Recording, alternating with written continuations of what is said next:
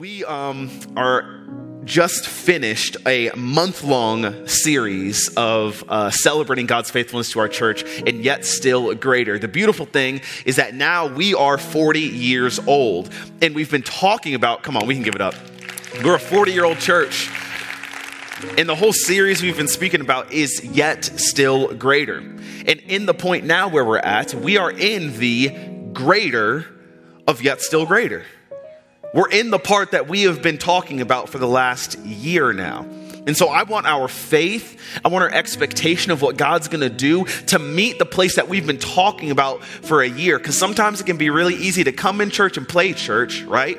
You come in and you say, oh yeah, I'll agree with it every single week, but in the daily rhythms of my life, I don't really walk it out. No, now it's time for us to walk it out. We've been saying God's going to do yet still greater. Now it's 40 years. Now we're in the greater. So bring your faith to this year, to this season of our church, to this place where you're sitting in, and say, I believe that God is going to do something here right where I stand, right in my family, in my work, in my soul. If I've never been close to God, I believe I'm going to get closer to God. If my family is still as messed up as I can imagine, I believe that they're going to get closer to God. I believe that God's going to do a miracle in my life. I'm not even in my passage yet, and I'm already preaching. I believe that God is doing a greater thing in our church now than he's ever done before.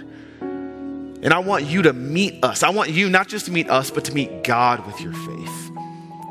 Meet him at that place. Bring your faith to church. Bring your faith to small group. Bring your faith to your workplace. And see what God would do. See what the greater means for you. We're going to be in Psalm chapter 73. We are actually going back to a series. So we were in Yet Still Greater. And if you've been here for a little bit, we are in a series called But God. A series talking about what happens when God intervenes into your life. And we really felt like that series resonated with our church, and we just weren't quite ready to let go of it yet. So we're right back into But God this morning. We're going to be in Psalm chapter 73, verse 21 through 26. Psalm chapter 73, verse 21 through 26, and it says this. When my soul was embittered, and when I was pricked in heart, I was brutish and ignorant. I was like a beast towards you. Probably not the most encouraging way to start off Sunday morning. But verse 23. Nevertheless, I am continually with you. You hold my right hand, and you guide me with your counsel, and afterward you will receive me to glory. Whom have I in heaven but you? There is nothing on earth that I desire besides you. My flesh and my heart may fail, but God is the strength of my heart and my portion forever. What I want to title this message for the next few minutes that we're together is, But God, my portion. I want to speak about three things this morning. One, I want to speak about my flesh and heart. Two, I want to speak about his strength. And three, I want to speak about my portion. Will you pray with me for a minute?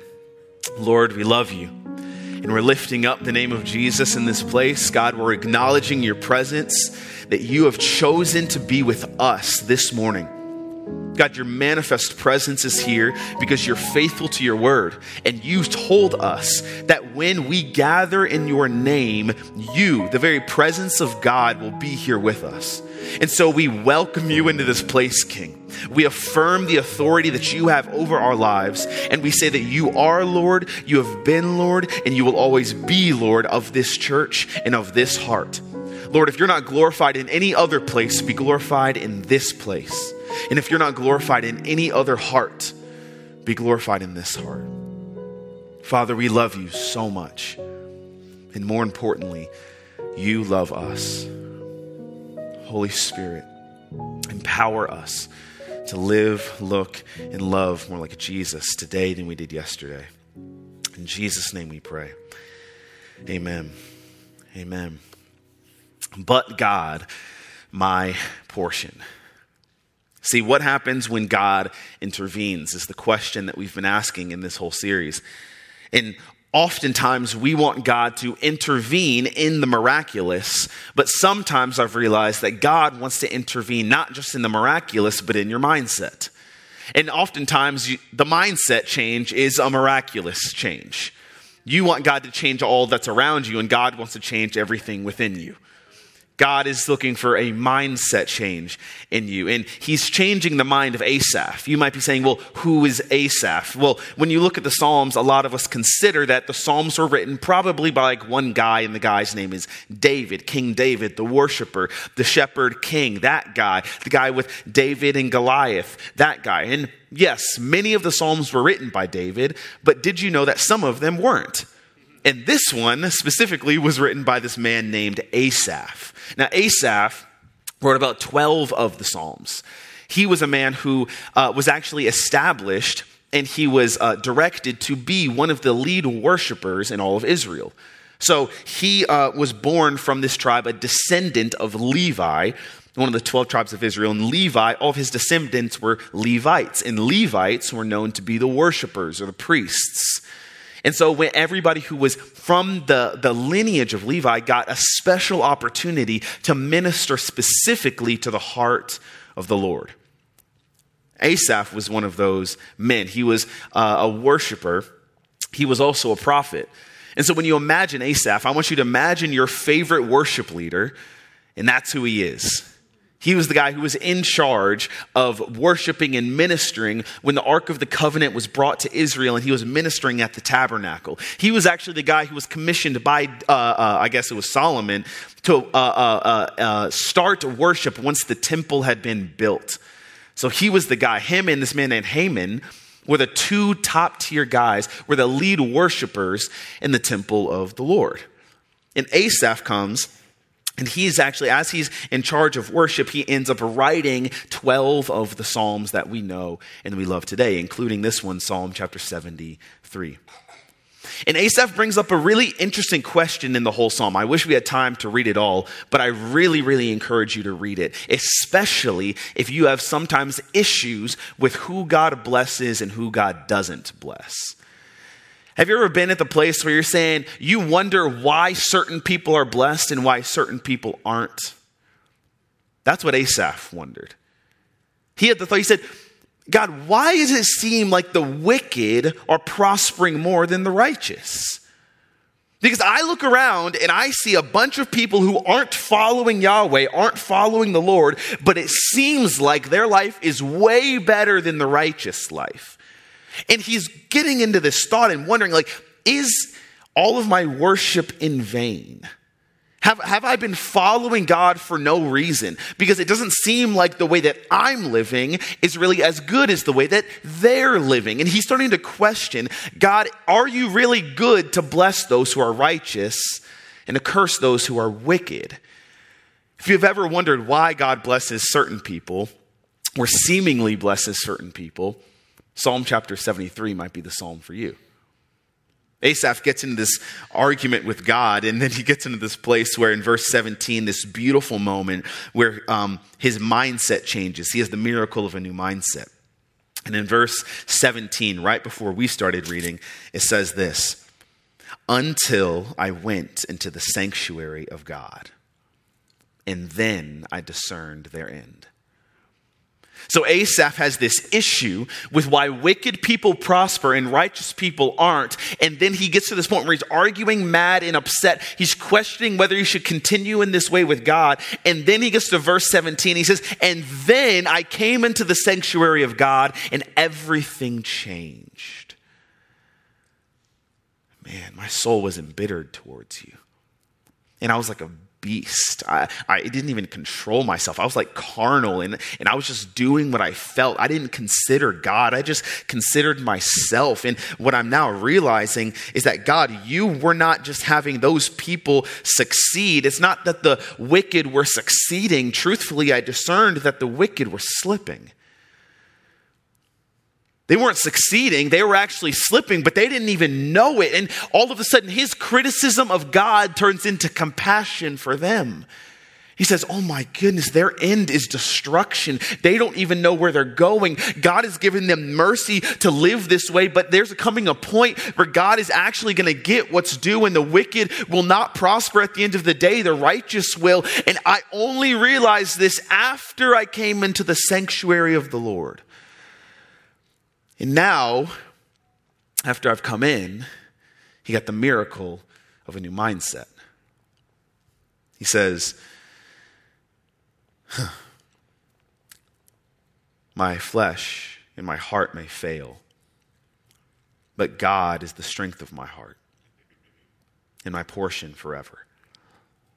See, God didn't necessarily give him answers, but God did give him perspective. And he speaks about my flesh and my heart may fail. My flesh, that being the carnal part of me that is unsubmitted to God and disobedient, the part of me that just does what I want to do, my flesh leads me to do. And in my heart, the heart is described in this way of the desires of you, the very soul of you, the innermost parts of you. The fleshly part of me and the desires part of me. And he says, my flesh and my heart may fail. The word for fail here really says it has come to its end. But its end is almost that it's been exhausted and that it's empty. It has nothing left. My flesh, it's empty. My heart, it's empty. And I've come to the end of myself. Sometimes it's good to come to the end of yourself. Sometimes it's really good to realize that you aren't enough for you. And culture won't tell you that.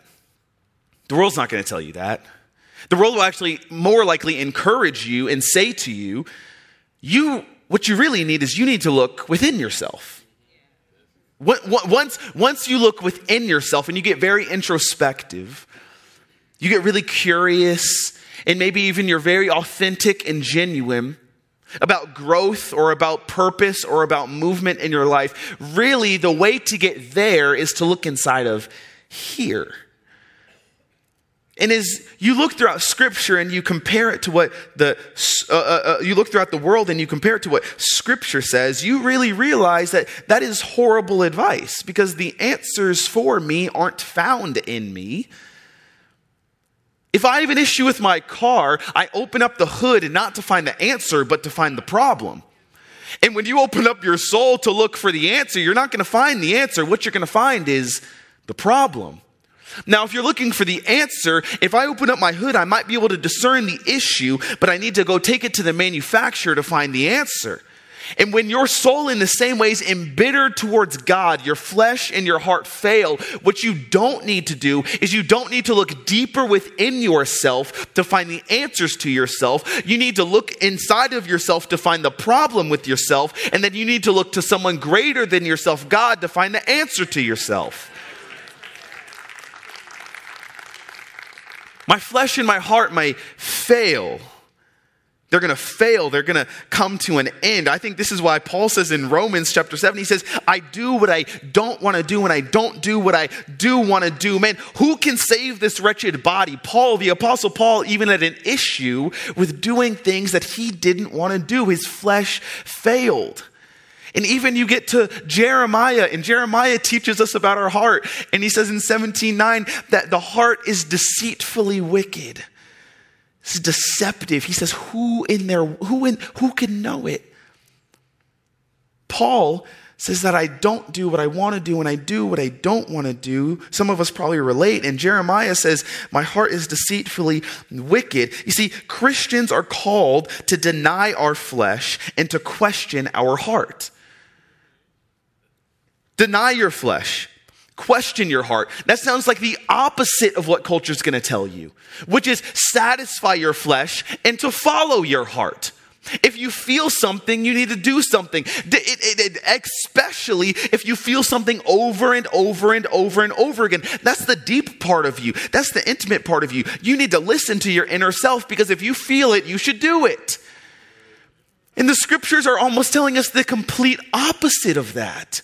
You need to deny your flesh, and you need to question your heart. I believe some of us feel like we are under perpetual attack because we are indulging in that very thing that we need to be interrogating. You're indulging in your heart and you're indulging in your flesh because you've been taught to do that by the world, when in all reality, the scriptures teach you the very opposite. They say, don't indulge, interrogate. Question that thing. Wonder if you should actually be living this way, doing that thing, desiring that thing. My flesh and my heart, no, I'm not going to follow my heart. I'm not going to satisfy my flesh. I'm going to question my heart. I'm going to deny my flesh. We have issues because we just constantly take advice from untrustworthy sources. I'm taking advice from my heart. I'm following my flesh. I have proven to myself and to many people over and over and over again that I'm not a trustworthy source. And I should not listen to me. And if you're like me, maybe you've lived long enough or you've realized you've been in church long enough to realize I shouldn't listen to me. I'm not a trustworthy source. By heart, even though I think I want what I want, I've realized I don't even really know that I want what I want. My wants change regularly, and I want this right now, and I'm probably not going to want it next year. But now I'm going to use everything that I have and everything at my disposal to want what I want now and to get what I want now. And everything in Scripture saying, no, question your heart. Deny your flesh. Why? Because your flesh and your heart are going to fail. We have issues because we take advice from untrustworthy sources. I was teaching a VBS sports camp years ago when I was a kid here. We would have vacation Bible school type events in the summers. And as a pastor's kid, I don't really think I had a choice to teach it or not. It was kind of like your summer project is you go and you teach VBS, right? And as we were doing this, I actually loved it because I loved sports.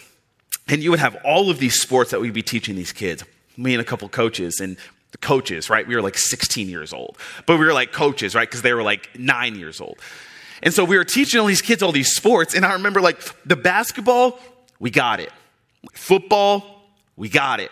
Frisbee, we got it. Those types of sports, I was I'm accustomed to those sports. I've played those sports. Those are really, really simple for me. But then they wanted me to teach soccer. And the only thing that I knew about soccer in that time is that Beckham could bend it and Europe calls it football. And that's pretty much all I knew. And they were yo, teach these 9-year-olds soccer. And I was bet I got you. I'll teach them soccer. I don't know. You get in the goal and don't use your hands, but that's what I knew. And so after I was teaching these kids soccer, I remember halfway through, we got into how do you kick a soccer ball and how do you score it in a goal? I didn't know that you weren't supposed to just kick a soccer ball head on with your toes, that you actually had to turn your foot a little bit. And so by the end of my coaching lesson, I realized that we almost had 9 sprained toes and maybe 2 broken ones because everyone's just kicking it with their toes instead of kicking it with their foot. You know what I mean? You played soccer, you know what I mean. You're not supposed to kick it with your toes or else you'll break your toes.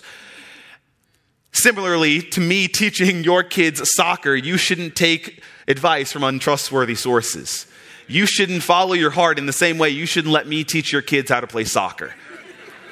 There's an untrustworthy source at play here. And sometimes we think that just because I'm used to it, just because I like it, just because it's familiar to me, I'm going to follow this source. I'm going to follow my flesh. I'm going to indulge in my heart, when in all actuality, you shouldn't indulge in it. You should be interrogating it. My flesh and my heart may fail. Paul says it this way in Philippians 3. He says, "For we are the circumcision who worship by the Spirit of God in the glory of Christ Jesus, and put no confidence in the flesh. Though I myself," Paul speaking, "have reason to put confidence in the flesh. And if anyone thinks they have reason for the confidence in the flesh, I have more." Now, this is the Apostle Paul speaking, and he's saying, now, we shouldn't judge, live, or think, or walk by the flesh. And if you think that you should, you definitely shouldn't, because I have more confidence. I'm a better follower of the Torah than you are. And so if you think you're good, trust me, I'm better. And if I'm not putting confidence in my flesh, And Paul says, I'm putting no confidence there. I need to put confidence in God. I need to put my trust in him, not in me. Your flesh and your heart may fail.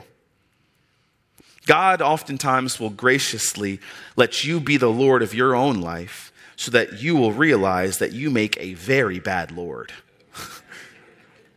You'll come to the end of yourself and you'll realize, I thought I knew better, and I was very genuine and authentic and intentional, and I realized I still failed, and I still wasn't enough, and I tried my best, and I still wasn't good enough.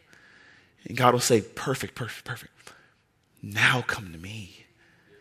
Now that you realize that your flesh and your heart aren't good enough, I invite you to come to me. That I've come to my end, but God. That I have failed, but God. That I can't trust my flesh and I shouldn't follow my heart, but God.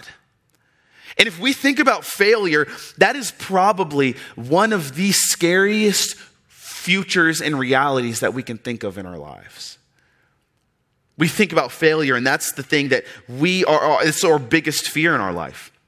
Failure in your marriage, failure in business, failure as a man, failure as a woman, failure as a mom, and failure as a dad, failure as a husband, and failure as a wife, failure in your dreams. It is our biggest fear to fail, because probably the failure might actually confirm what we think about ourselves all along.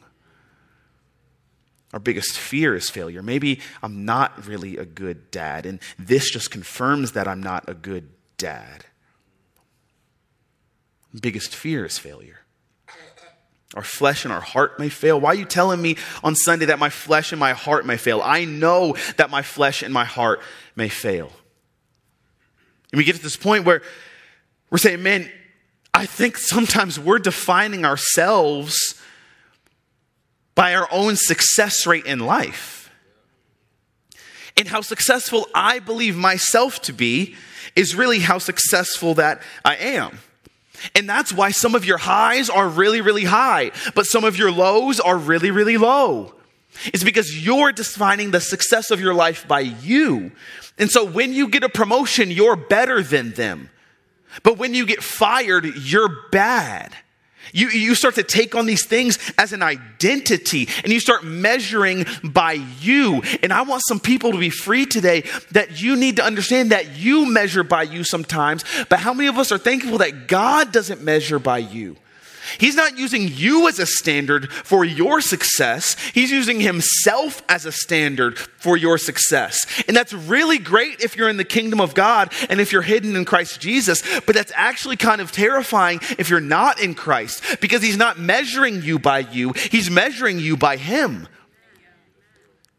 The success rate of your life isn't determined by you. It's determined by him. So when we get into failure, we can realize that in the world, yes, failure affirms all of the fears that I have about myself. But in the kingdom of God, let me tell somebody today that failure isn't final.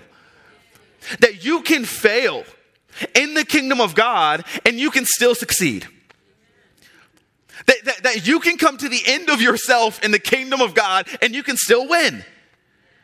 That you cannot do what God has called you to do and he can still redeem you. He can still pursue his purpose for your life. You can still have a successful marriage. You can still be generous with your money. You can still get out of that addiction. Your heart and your flesh may fail, but God is the strength of your heart. So you get to a place where you realize in Christ, failure isn't final. God can redeem me and he can still move in spite of me. And now I sit in this place where I'm like, you know what? It's okay. It's okay. I don't have to let my flesh and my heart succeed and win and run my life, because I gave my life up to him anyway. And even when I fail, I realize there is still a but God. He's the strength of my heart. His strength.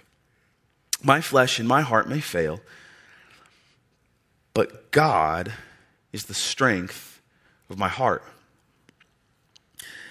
You see, this is what happens when you come into the sanctuary. I was embittered towards you, but then when I came into the sanctuary, I discerned their end. This is what happens when you come into the sanctuary of the Lord. But God is the strength of my heart. See, I got to be honest. When I think about Christians, the first word that comes to mind is not strength. That's not the first thing I think about. And I think it ought to be. And yet, sometimes for me, in my experience, it's not. We hear these stories maybe when we grow up about strong men and strong women and a strong God. And sometimes when I take a survey of my life, to be honest, I don't feel strong. I don't feel like God is really the strength of my heart. I feel weak more often than not. I feel unprepared more often than not. I feel unqualified more often than not. I feel like this is a far too big of a task for me more often than not. It feels like life is kind of overwhelming more often than not. You know what I mean? Sometimes I don't feel strong. Sometimes more often I feel weak.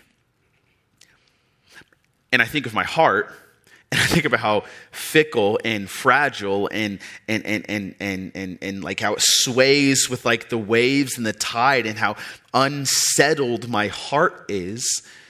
And I don't feel strong. Do you feel strong?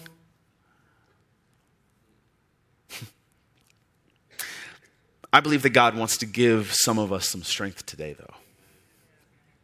That you might not feel strong, but I really believe God wants to give you some strength. Do you feel strong?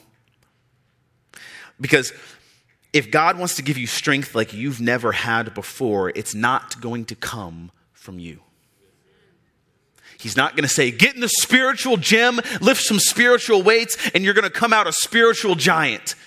You're going to be stronger. You're going to be better if you would try harder, and if you would lift more spiritual, if you would read, if you would... No. That's not the way that we get strong in the kingdom of God. He's not saying you be a better Christian, show your muscles, lift heavier weight, take more spiritual creatine, and you're going to be a spiritual monster. That's not what the scriptures say.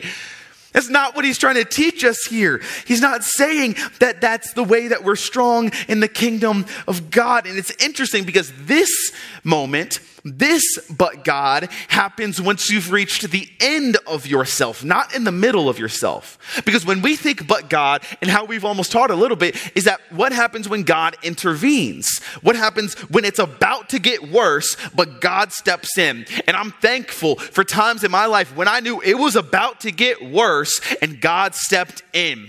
But this is the point where he says, my flesh and my heart have already failed. And so this isn't God intervening, this is God rescuing. That my flesh and my heart have failed already, and now God is stepping in and he's picking me up out of it. He's rescuing me out of it. Now here's the question, why does God do that? Why does God sometimes let us get to the end of ourselves instead of stopping us in the middle of ourselves? Why does God do that? Well, why did he let my flesh and my heart fail? I believe Eugene Peterson gives us a great answer. One of his quotes in his book, he says, sometimes you have to be totally dissatisfied with the world before you can be totally satisfied with God. Sometimes God knows you better than you know you, and you need to become totally dissatisfied with the world before you will become totally satisfied with God. God has always been strong enough for you, but if you're always strong enough for yourself, then he doesn't have to be. And so if you're strong, and if you got it, and if it's your strength, then God doesn't have to be strong enough for you. Listen, he won't compete for lordship in your life. He is either Lord or he's not Lord. Do you feel strong? He's not going to compete for the space in your life where you're trying to figure out, oh, am I strong enough in this area or am I not strong enough in this area? A way for us to experience God's strength is we need to quit treating God like we treat people. What do I mean by that? I got this. No, I got this. Man, you good, Mom? I'm good. I'm good. I don't need, bro. You need help? No, I'm good, bro. Don't worry about me. I got this, bro. Like, I don't need you. Like, I'm good. I don't need you. I'm good. I got this. Don't worry about me. And we're so scared of that 4-letter bad word, HELP. We're terrified of that word. We don't ask people for help, and we start to treat God like we treat people, so we don't ask God for help. You start to look at people, you say, man, I'm good. I don't need you. And all of a sudden you start looking at God. I'm good. I don't need you. So you start to look at people, man, I'm good. I got this. Don't worry about me. You look at God. I'm good. I got this. Don't worry about me. And all of a sudden we start to treat God like we treat people because we're so terrified to ask for help. Why? Because strength, we think in our culture, is I don't need help. But let me tell you something. Weakness in the kingdom of God is not weakness. Strength is. That's what we've talked about. Weakness in the kingdom of God is not a weakness. Strength is a weakness. Because if you are strong enough, then he doesn't have to be. He's not going to compete for lordship of your life. He's not going to say, well, do you want to save yourself this time or should I save you? No, if you want to save yourself, he's going to let you save yourself. But if you want him to help you, he's going to help you. If you want him to save you, he's going to save you. Because why? Sometimes God uses the weak things of the world to shame the strong. And sometimes I need help. So sometimes I'm going to boast all the more gladly in my weakness so that Christ's power may rest on me. Don't fight your weakness with strength. Fight your weakness with surrender, because weakness is not weakness in the kingdom of God. Strength is. Do you feel yourself getting stronger? You feel yourself getting stronger? You see, the strength of your heart comes from your cry for help. The strength of your heart, where your strength truly comes from, his strength comes from your ability to say help, comes from your ability to come to the end of yourself. Because I might not be good enough, but I know that he is good enough for me. I know that he makes me strong. I know that I can rely on him. Do you know the word that the psalmist uses for strength in this chapter is actually the word sur? And it actually is more closely translated in the rest of the Psalms to the word rock. That's really what the word means. And it says the strength of my heart. But really, when you translate this word in the rest of the Psalms, it really means the rock of my heart. What does that mean for you? It means that it is secure, that it is firm, that he is powerful, that he is unmoving, that he will never change, that he is immovable, that he is steady, that you can rely on him. Do you feel yourself getting stronger? Because the sooner that you realize how shaky your heart is, the sooner that you're going to realize how steady that his heart is. And when you stand on the steadiness of his heart, you'll realize that I don't need to be strong because he is strong for me. He is enough for me. And it might be time for some of us to forsake our own strength so that we can experience his strength. Because if you are always strong enough, he doesn't have to be. And if I was left to my best intentions, I would be ruined. Why? Because I'm not strong enough. And my calling is bigger than me. But guess what? If God has called you to a calling, he's not calling you to fulfill it in your strength. He's asking you to fulfill it in his strength. God just doesn't give you part of himself as strength. It says that God is the strength of my heart. Not an aspect of God, but God is the strength of my heart. Do you feel yourself getting stronger? That God is the strength of my heart. Do you feel yourself getting stronger? God is the strength of your heart, not an aspect of God. This means that the God of the universe is the strength of your heart. The God who delivered nations with plagues is the strength of your heart. The God who separated oceans with staffs is the strength of your heart. The God who walked on water is the strength of your heart. The God who tore down walls with shouts is the strength of your heart. The God who rained down fire from heaven is the strength of your heart. The God who uses the earth as his footstool is the strength of your heart. The God who delivered 3 Hebrew boys from furnaces with just a little bit of faith is the strength of your heart. The God who calmed storms with words and who created universes with his breath is the strength of your heart. The God who defeated death by dying is the strength of your heart. The God who defeated sin once and for all is the strength of your heart. The God who has all authority in heaven and on earth and the everlasting one is the strength of your heart. Did you know that God is the strength of your heart? Do you feel yourself getting stronger? That God is the strength of your heart, not an aspect of God, but God himself. And this happens once we've come into the sanctuary. Why? Because that's where God is. You know where God is right now? In the sanctuary. And you know where Asaph got his strength? In the sanctuary. Once I came into the sanctuary of the Lord, I realized that my flesh and my heart may fail, but God is the strength of my heart. Do you feel the strength? Do you know that you're strong? Do you know where your strength comes from? Because your flesh and your heart may fail, but God is the strength of your heart. And he says, not just that he's the strength of your heart, but that he's my portion. My flesh and my heart may fail, but God is the strength of my heart and my portion forever. My portion. You see, you don't decide how much of God that you get. God decides how much of God you get. You don't decide how much of God that God gives you. God decides how much of God that God gives you. And God says that what you get is a portion, and that portion is me. If something is my portion, that means that something else isn't my portion. If I get one thing, that means that I don't get another.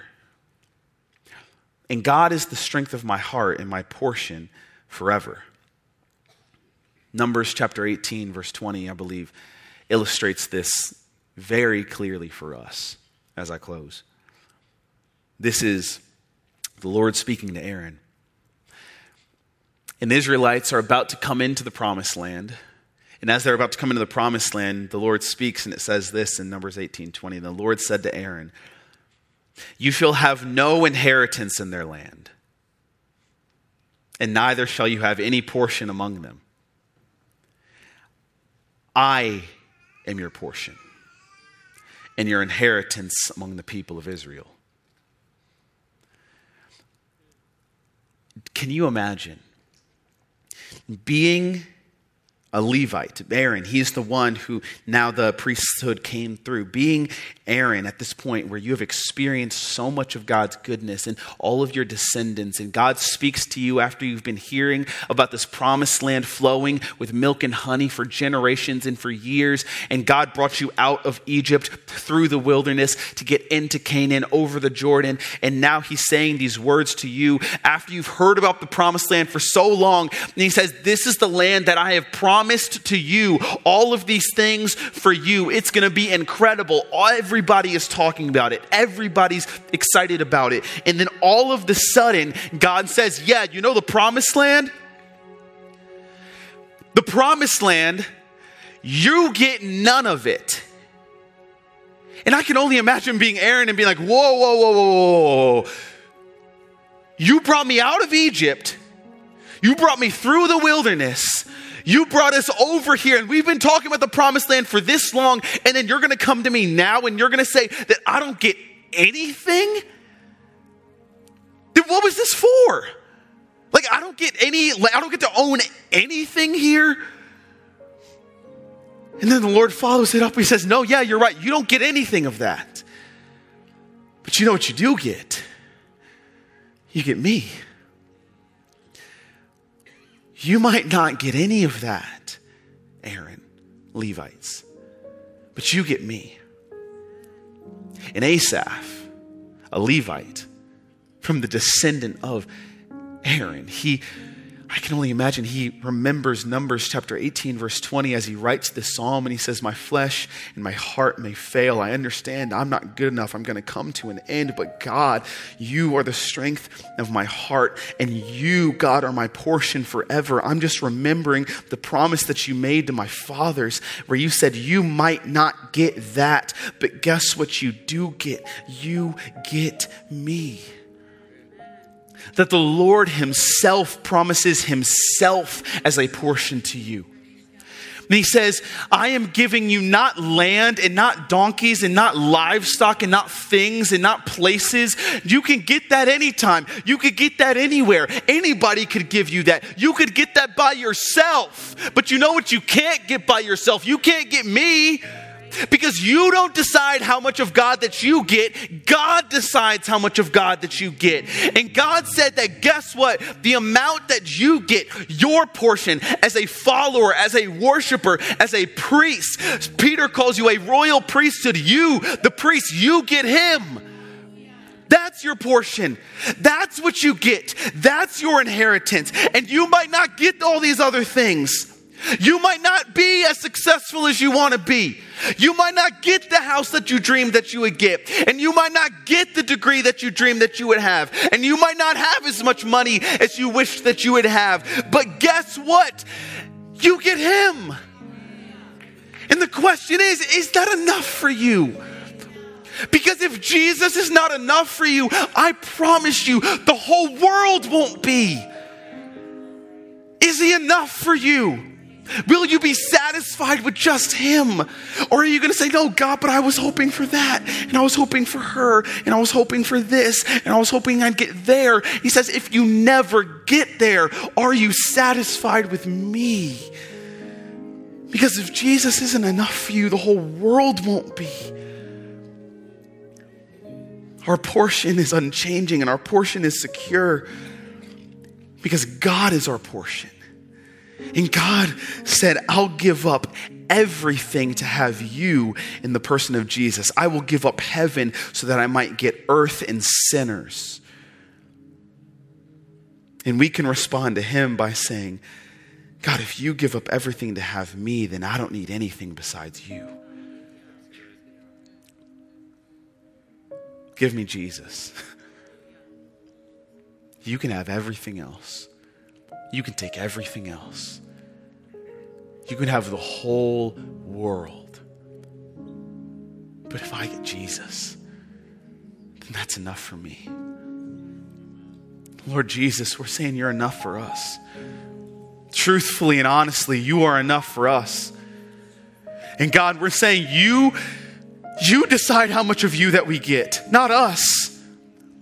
And we will take however much of you that you graciously pour out on us. We're saying that, Lord, you are enough. And we are satisfied with the King. And we're satisfied in you ultimately. And God, we're asking right now, would you help our souls to realize that there is nothing else that will truly satisfy, that you are living water and that you are the hope, that you are the thing, the solid rock on which we stand. And God, we are satisfied eternally in you. There's a moment that I want us to have right now in response to him. And I'm not sure what it looks like for you, but I want us to take the next couple minutes, just 2 or 3, to worship him and to say, God, you are enough. I don't need anything else. You can have the world, but Lord, give me Jesus. When I am alone, oh, when I am alone, and when I am alone, give me Jesus, give me Jesus, give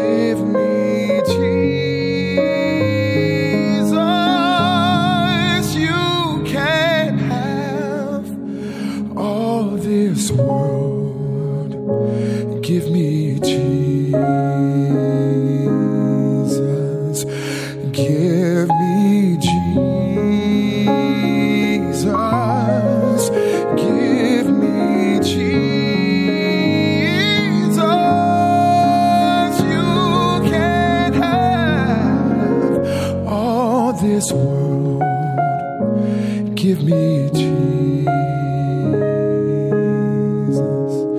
Oh, give me Jesus. Give me Jesus. You can have all this world. Give me Jesus.